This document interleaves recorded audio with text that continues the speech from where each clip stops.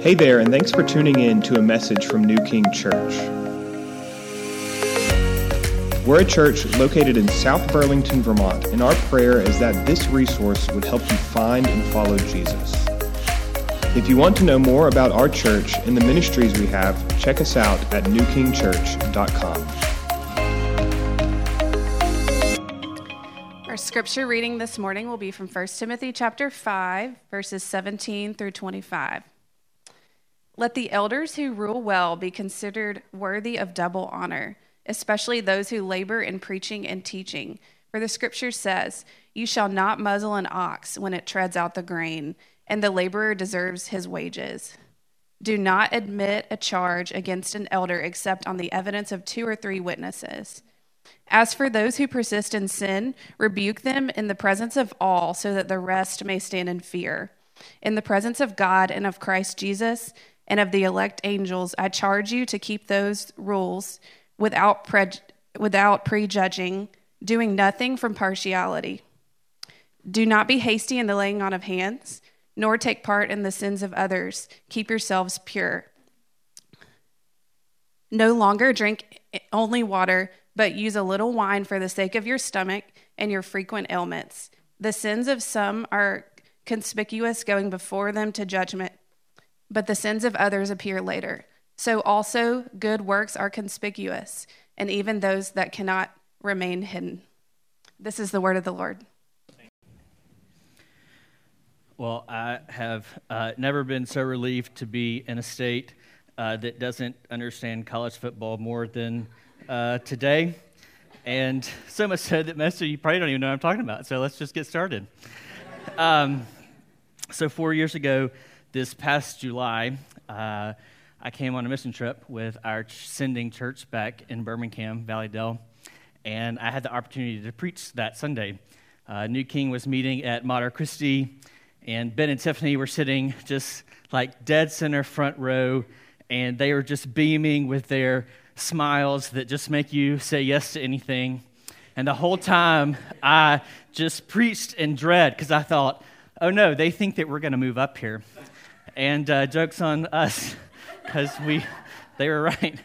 But I just wanted to take the opportunity and thank you for the kind ways that you have included Amanda and I as a part of New King in the past 2.5 months. We are absolutely delighted that God has called us here to Burlington to serve alongside you. And we think that God is doing something really special in this place. And so it's really a privilege to be here during this season. So we're going to go ahead and jump right in to 1 Timothy chapter 5. We're looking at verse 17 through 25. So last week, Ben preached the first 16 verses of chapter 5 and introduced the theme of honor that covers that passage, the passage that I'm going to preach today, and then he'll wrap up this kind of section about honor in the church. And so I'm just going to be completely honest. I'm going to straight up steal some of the things that he said last week, because I just think they're helpful for continuing in this idea of honor. So last week, Ben told us that the definition of honor is high respect or great esteem. To honor someone is to highly value or to revere them. And so Ben helped us understand that unless we learn how to honor each other in this place, when we are together, when we're in community together, then we will never learn to rightly honor God. And so as we think about chapter 5 of 1 Timothy, let us think about how we can honor each other, but ultimately how that teaches us to honor God. So as I've studied and prayed through this passage, when I look at it, when I read it over and over again, I think there are 2 main points, but there's a lot of subpoints and a lot of asides that happen in it. So if you're a note taker, or if maybe you just struggle to listen, I'm just going to go ahead and I'm going to let you know what my points are so that you can follow along, okay? So the first one is in verse 17. It says, "The elders who are good leaders are to be considered worthy of double honor, especially those who work hard at preaching and teaching." So my first point is going to be that we need to give elders double honor. Amen. The second is in verse 22.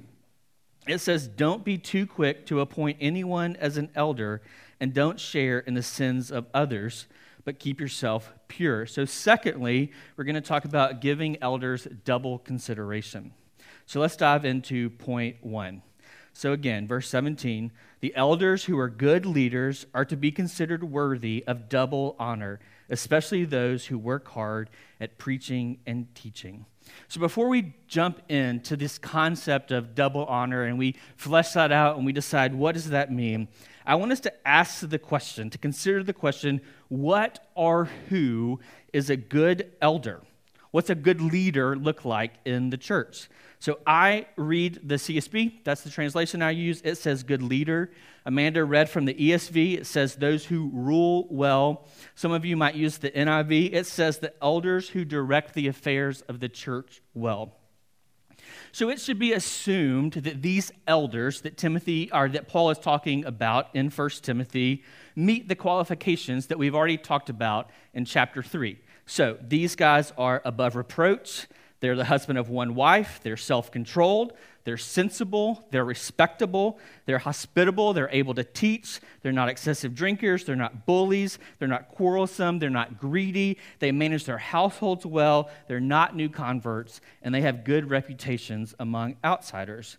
But more importantly, those who are worthy of double honor lead or rule or direct well. So just like these guys, their qualification says that they can manage their household well, these are elders who manage the household of God well. So we've discussed before that Paul is writing to Timothy in order to teach Timothy how the church should conduct themselves when they are together. And so elders lead that conduct.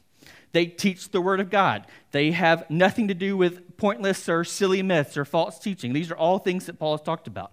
They train themselves in godliness in order to train the church in godliness. They set an example for the believers in speech, in conduct, in love, in faith, and in purity. They give attention to the public reading, to exhortation, to teaching. They persevere in order to save themselves and in their hearers. So it might be helpful to think through, how do our elders here at New King lead us? Well, there's a lot of ways, but some of those are they care for your souls. They oversee and direct the ministries of the church. They set vision and direction. They prepare for worship. They make sure the right people are taking care of the property when things happen. They plan and prepare the preaching calendar. They write and give sermons.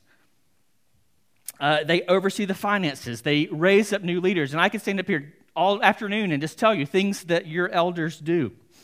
And so there's quite a bit of managing that goes on in the household of God. And good elders manage the household well.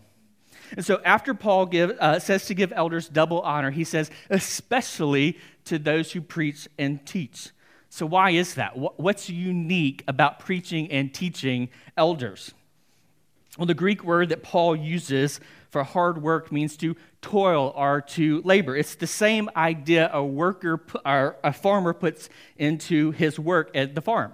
So admittedly, I'm like the farthest thing from a farmer, okay? So the closest I get to farming is when I cut my grass, and I have these like vast dreams of buying this magnificent farm in Charlotte, and like I'm just gonna like work the land as though that's something that I could even possibly do. But I have seen a farm, and so I kind of get the idea of what happens there. So if you have a farm, you have to prepare the soil, you have to plant, you have to make sure it gets enough water, you have to just harvest it at the right time, and you do all of this hard work to make sure that you get the best harvest possible. And so just in the same way, preaching and teaching in the church is hard work also. Good elders work vigorously and laboriously at what they do. It may not always be physical, but every Sunday when you sit there and one of us comes up here and preaches for 30 or 40 or 45 minutes, depending on the size of your mustache, you're listening to a sermon that has taken somewhere between 12 and 20 hours of study and writing. 12 and 20 hours to do this. That's a lot of studying. How many of you just wake up and are like, man, I'd love to give a presentation that took me 20 hours to study for? It's hard work. And so then add to that the weightiness of the subject at hand. the living, active Word of God. Y'all, we believe in this book. We believe in the God who wrote it. We believe that God is speaking to us through this book to you. And when we step up here and we give you a message, we believe that the great, sovereign, mighty God of the universe is speaking to you. We believe that this ancient book is, as Hebrews 4:12, living and effective and sharper than any double-edged sword, penetrating as far as the separation of soul and spirit, joints and marrow. It's able to judge the thoughts and intentions of our heart.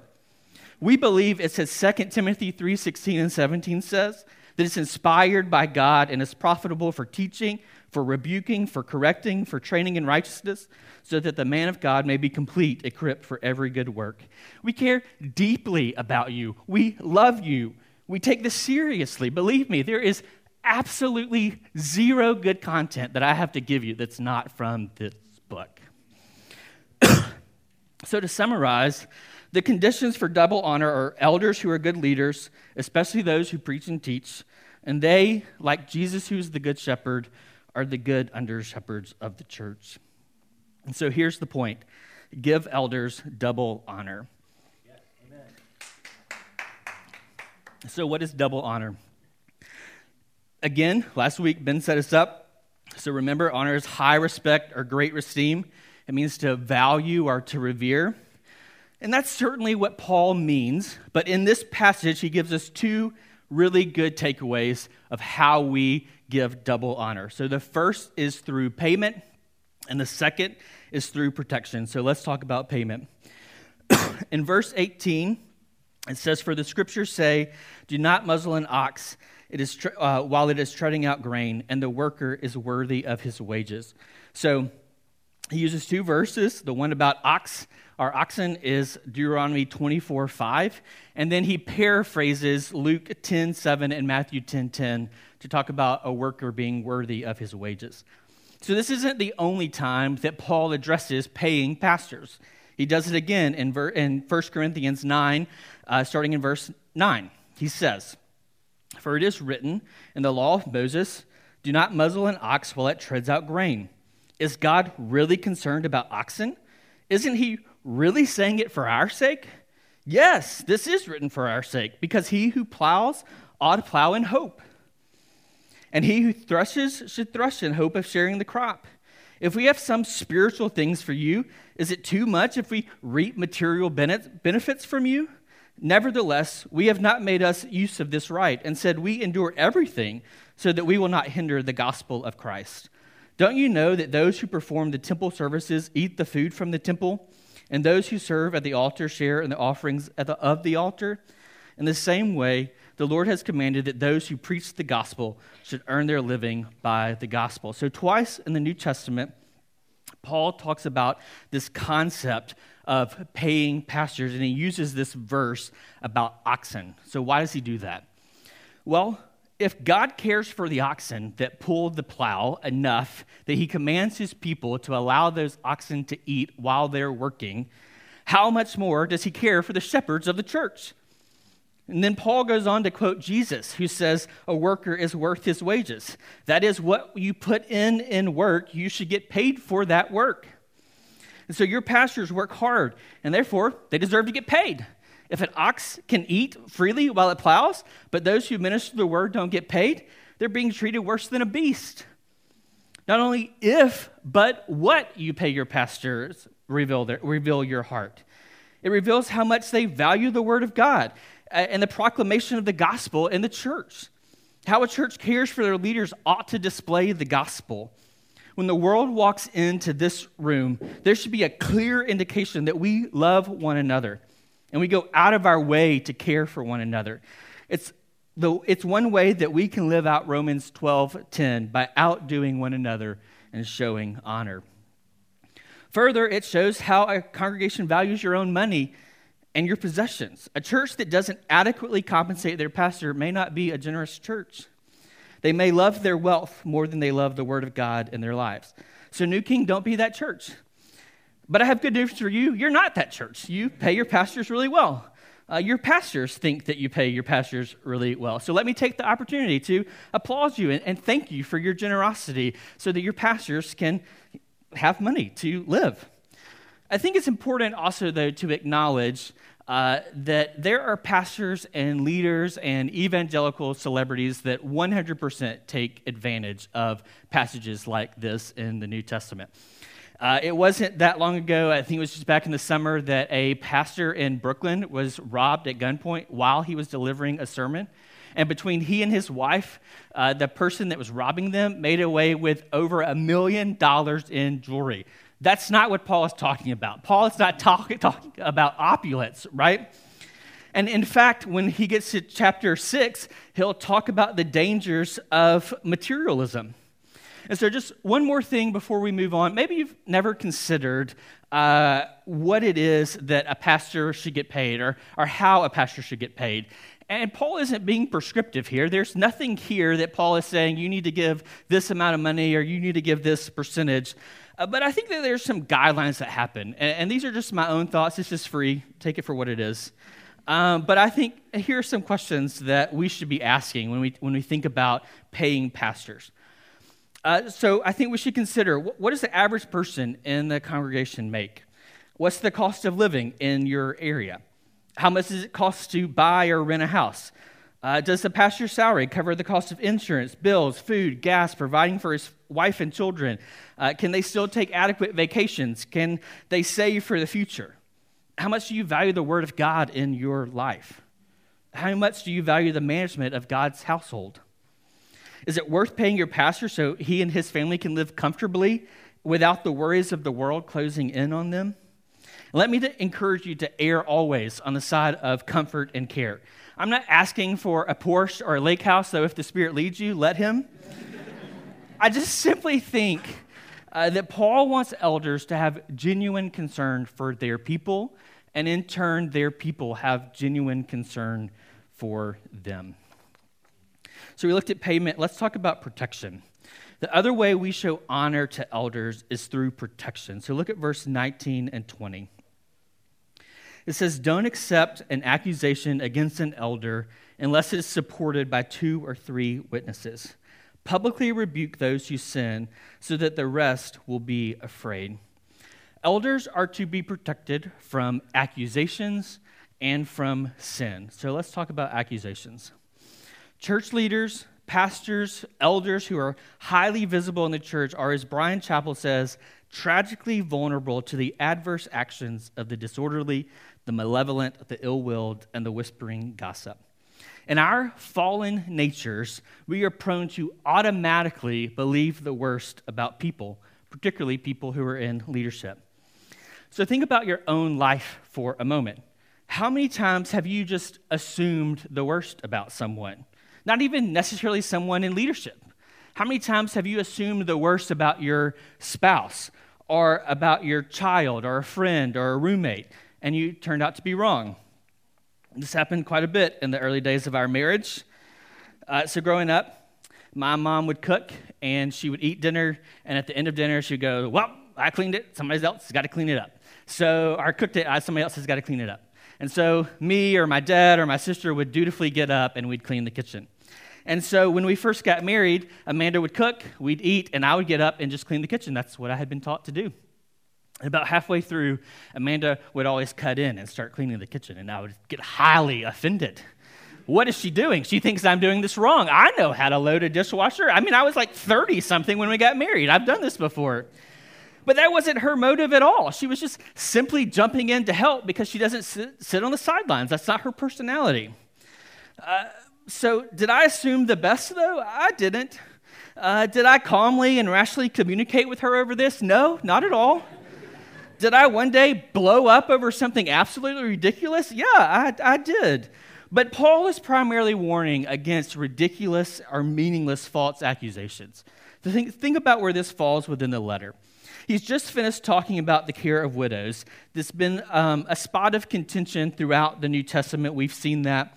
People get worked up because this widow or that widow isn't getting the same care that this widow or that widow is getting. And so we've seen this, most notably in Acts 6, when the apostles appoint deacons to take care of, to serve the church so that they can preach the word. And so don't hear me say that taking care of widows isn't important. It absolutely is. We talked about that last week. But the problem is no one is intentionally not doing what they should be doing. So rumors get started and false accusations come. So in 2,000 years of church history, that hasn't changed. So I remember growing up, my pastor, when I was in high school, he was just really prone to baseless accusations. He was the kindest man. He was just a good old boy from small town Alabama. And he had a shepherd's heart, and he loved his church. And there's this grumpy old lady. Her name was Zelda. God bless her.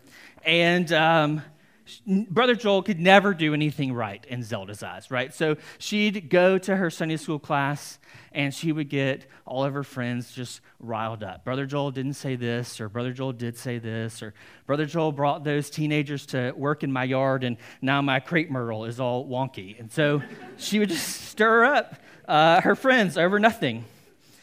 And my question to you is, are you prone to do this? Has Ben or Eric or Lucius looked at you the wrong way while they were preaching or leading worship? Has Ben failed to shake your hand one Sunday morning?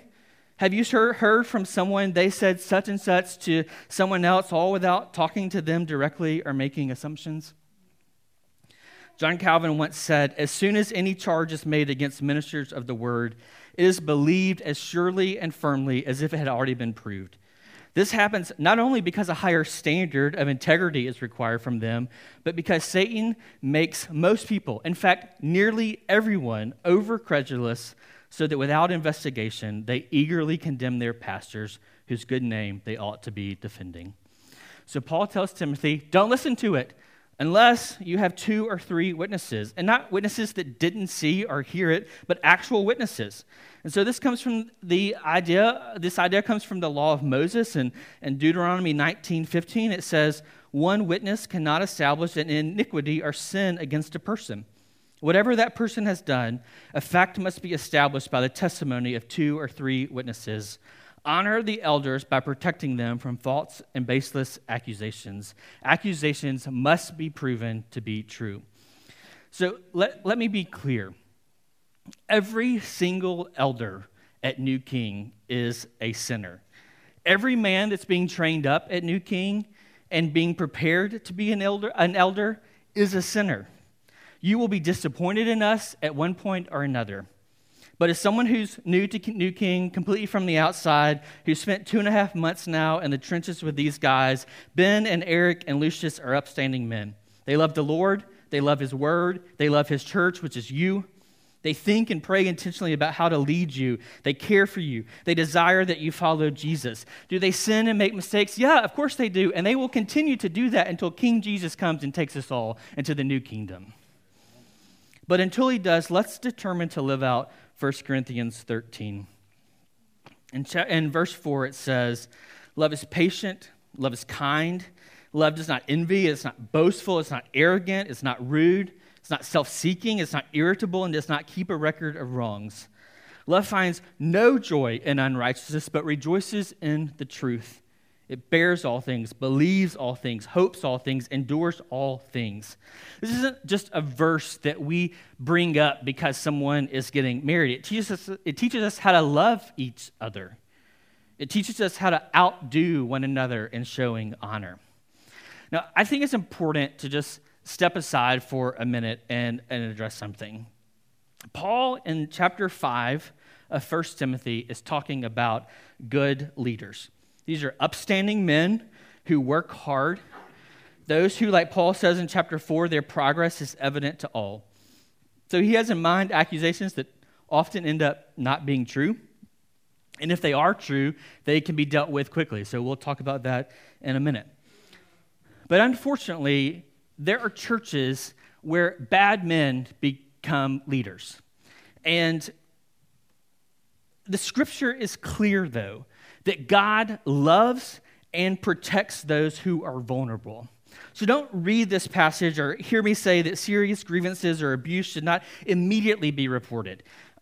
We at New King, we think the Scripture supports that, and we want to protect people. We take that seriously. We want to live righteous, holy lives, which calls us to courageously address hard things when they happen. So understand what this passage is talking about. It's not talking about serious allegations.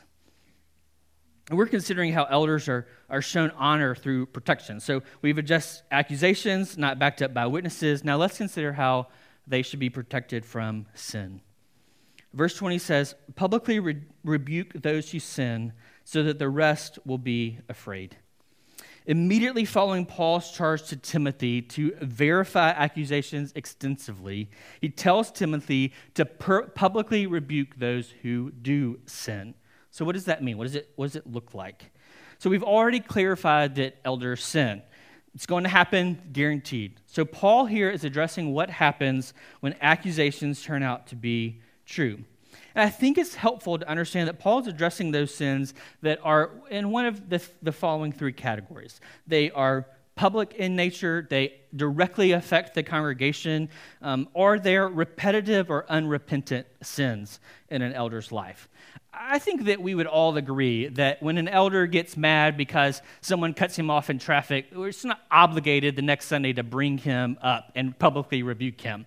Now, all sin is grievous and it must be dealt with, but not all sin needs to be dealt with in public. I think Jesus points to that in Matthew 18 when he talks about restoration and how it starts in private. I remember one year when I was in seminary, I served at a church as an intern. And my very first Sunday, the pastor got up and he confessed that in a business meeting, he hadn't reported something truthfully. So it was a small church. They voted on literally everything. And he omitted some facts so that they wouldn't ask questions and that they would just vote. And it was something inconsequential. And I remember leaders got up and publicly rebuked him. And it was just a really humbling experience. And it was a realistic view of sin and how it happens in all of our lives. And it was a warning against sin not to do it. And so that's what Paul has in mind here. Rebuking sin calls the sinning elder to repentance, but more importantly, it protects other elders from being tempted to sin in the same way or to fall into the same pattern of sin. And so the elders God gives to a church are to be an example to the church. If their lives are wrought with sin, how can they be an example? They can't. They must be protected from and encouraged not to sin in order to live godly lives. And so publicly rebuking does one more thing as well. It gives witness to the truth. In 1 Timothy 3:15, we see that the church is the pillar and the foundation of the truth. And when we don't uphold the truth, we completely deny the identity of the church. We must be faithful regardless of how difficult it must be. So let me just highlight one more thing before we move on. I said earlier that I don't think Paul has in mind serious accusations. The reason I think that is because he omits removing an elder from office. So verse 20 only says to publicly rebuke them. So there will be instances when sin disqualifies an elder. In this particular case, I think Paul is just addressing sin. And he has this hopeful look that elders sin, they should be rebuked, and they should continue being elders.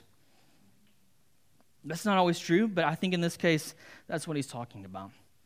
And so Paul describes two instances in which we can show elders double honor. And he follows that up with a really stern warning. So look in verse 21. It says, I solemnly charge you before God and Christ Jesus and the elect angels to observe these things without prejudice. Do nothing out of favoritism. In the days of the Roman Empire, when this letter was written, Roman law favored the powerful and the wealthy. The church is not a good old boys club. It's not a place where status matters. This is not a place to consider your tax bracket, your profession, your upbringing. The church is completely countercultural. Paul brings before Timothy a charge to observe giving honor without prejudice or favoritism, and he does so with three witnesses. God the Father, Christ Jesus, and the elect angels, all of whom have their eye on the church and see what's going on. Christ Jesus is the true shepherd of his church. He is leading. He sees. He knows. Do nothing out of prejudice or favoritism. Give honor freely to elders.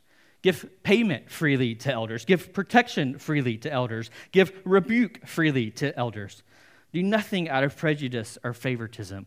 God is not partial, and those who manage the household of God shouldn't be either. I just want to share one last quote. When I was reading, this was really convicting and kind of funny too, so I'm going to share it with you. One commentator quoted Calvin, and he said, "And indeed, the man who is not shaken out of his carelessness and laziness by the thought that the government of the church is conducted under the eye of God and his angels must be worse than stupid." Okay, so 30 minutes in, and I've successfully gotten through my first point. So the second one isn't nearly as long, so just buckle in.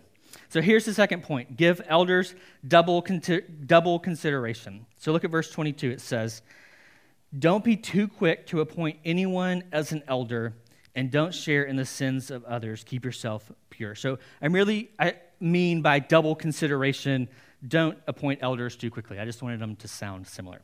So that's what I'm talking about. So Paul here is expanding on a concept he's already covered. So in chapter 3, he tells Timothy this list of qualifications for elders. So we've already talked about those. But in that list, he says that elders shouldn't be new converts. So the charge here then is not only to not let them be new converts, but further, there should be time to assess if a man truly has all the qualifications of an elder. So why is that? I think if we all answered the question, immediately our first answer would be that installing or appointing an elder who isn't ready could be disastrous for the church. It's just a bad idea. And I think that that's right. It could be very bad. But it seems that Paul has something else in mind, specifically how it would affect Timothy and the other elders if they were too quickly to appoint the wrong guy. So Paul warns Timothy not to share in the sins of others and to keep himself pure. It would seem that Paul is saying to Timothy that to prematurely appoint elders or to appoint elders who are not actually qualified is to share in those elders' sins. Unqualified leadership compromises the rest of the leadership. So first, careful selection is for the benefit of those choosing, specifically Timothy, but more generally, already established elders.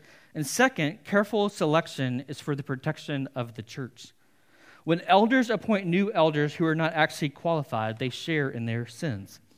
That's why we do what we do here at New King. Becoming an elder takes time. We don't just appoint elders because at first glance they seem elderly, right? So if you've been listening to the For Your Joy podcast, you know that Ben and Lucius have been talking about the leadership of Saul and David. So if you think about Saul, how did he get appointed king? Because he looked kingly. And what ended up happening? It was a complete disaster, right? He looked kingly, but he was not kingly at all. And I could pull up our elders here, and you could see for yourself, we don't appoint elders based on looks. We don't even consider it. We take time to appoint them. And that's intentional. We want to make sure that they meet the qualification of elders. And one way we do that is by giving them opportunities to preach and teach. You're witnessing that right now. So why do we do that? Because 1 Timothy 5:22 says, don't appoint elders too quickly. And so the main point here is that we need to take all the time, care, and due diligence necessary to make sure a man is qualified to the best of our knowledge. Because if we don't, we share in his sins. We invite disaster into the church. And so now let's look at verse 23. Don't continue drinking only water, but use a little wine because of your stomach and your frequent illnesses. What is going on, Paul? So it seems out of place. But we trust that the Bible is the inspired word of God, that the Holy Spirit wrote it through men and their personalities, and so it's just not flippantly thrown in. And I think that the most plausible answer to why it's here comes from the following verses. So just take a pen and put it in Timothy's wine, and we'll come back to that in just a second. So let's jump to verse 24. and 25. Some people's sins are obvious, preceding them to judgment, but the sins of others surface later. Likewise, good works are obvious, and those that are not obvious cannot remain hidden. The appointment of elders must come after men have proven their character and their qualifications. But more importantly, it should come after elders have prayerfully discerned if a guy should be an elder. So Paul is saying here that sometimes we know people's sins. They're obvious. They're out in the open. Sometimes we know people's good works because they're out in the open. Ultimately, however, whether we know or we don't know, they're all known to God and will be dealt with in His wisdom and His grace and His justice. So there will be times when the church makes mistakes. There will be times when elders are appointed that shouldn't have been appointed.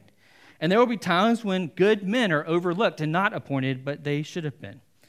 But ultimately, what Paul is telling Timothy is that God is in control, and Timothy needs to rest in His sovereignty. So back to verse 23. Why the wine? No one knows. No commentary I read agrees. Not one person even came close to agreeing. So I'm just going to pick the one I think is most plausible. So here it is. These are very, very weighty matters. And Timothy is stressed. And in an attempt to keep himself pure, which is good, he is frequently getting sick. I think some of us have been there. If you're an Enneagram guy, I'm a 6. I've been there. This is who we are. But Paul, in a very fatherly way, says, hey, Timothy, you'll feel much better if you stop drinking this water and you drink just a little bit of wine. That's not because alcohol makes us everything better, right? We would say that that's not true at all. But what he's saying in the day and time that Timothy is living in is that it's medicinal, right? So just calm yourself a little bit, have some wine and go to bed. It won't fix his problem, but it may calm his stomach. So ultimately, Timothy and us, we need to rest in the sovereignty of God. So we pray for discernment, and we trust that the gates of hell will not prevail against the church. And so as we wrap up, I think it would be helpful for us to discuss just some really practical ways we can apply this passage to our lives, right? It feels really heavy towards how elders should conduct themselves. And maybe you're sitting there and you're like, I'm not an elder, and I'm never going to be an elder. So what do I do with this? Well, I think it is written for you. But also, I think that there are other ways that we can give double honor to elders more than just is listed here. So Amanda and I kind of talked through this, and I prayed through it. So I'm going to give you 9, I know that's odd, 9 suggestions of ways that you can give double honor to your elders. So the first is come to church. Good job. Make the gathering together weekly a priority in your life. Number 2, when you come prepared. How is your heart and where is your mind? Are you prepared for worship? Did you bring a Bible? Did you go to bed at a reasonable time? Did you get up early enough to have a smooth morning so you're not rushing out frantically, having said who knows what to your family? Number 3, tithe. There are many reasons that we tithe, ultimately because everything that God has given us, we recognize that through tithing. But if you want to pay your pastors and you want to honor him through a salary, you got to tithe. That's how that works. Number 4, encourage your pastors face-to-face, through a text, through a phone call. Do something for them. Number 5, don't discourage your pastors. Do you know when your pastors are most vulnerable? After they spent 20 hours studying to preach to you, and then after they preach, you come up to them and you have something careless to say to them. Don't discourage your pastors. Now, that's not to say that there aren't hard conversations that need to happen, but don't make it a habit. Number 6, don't assume the worst. Don't listen to gossip. Don't accept accusations without witnesses. Number 7, serve the Lord by serving the church. Church isn't something you consume. This isn't a buffet for you. It's something you give your whole life to. Number 8, live out the word of God. Nothing encourages a pastor to keep doing what he's doing, to keep staying in the trenches, like seeing lives changed by the word of God. And lastly, I would encourage you to fill in the blank. Go home this afternoon, pray throughout the week. What are ways that you can show double honor to your pastures. I'm going to pray as we close. If you're getting baptized, you can sneak out during that and go get changed and ready for that. So let's pray. God, we trust. We know your word tells us that Jesus is the good shepherd. And we want to live lives that honor him. And so we know that when we gather as a church, we're putting on this drama of sorts. And so we pray that you would teach us how to honor our elders so that we know how to honor Jesus. God, we thank you for your word, that you speak to us, that it is living and active. And we pray that you would use it today to mold us and to change us and to make us look more like Jesus.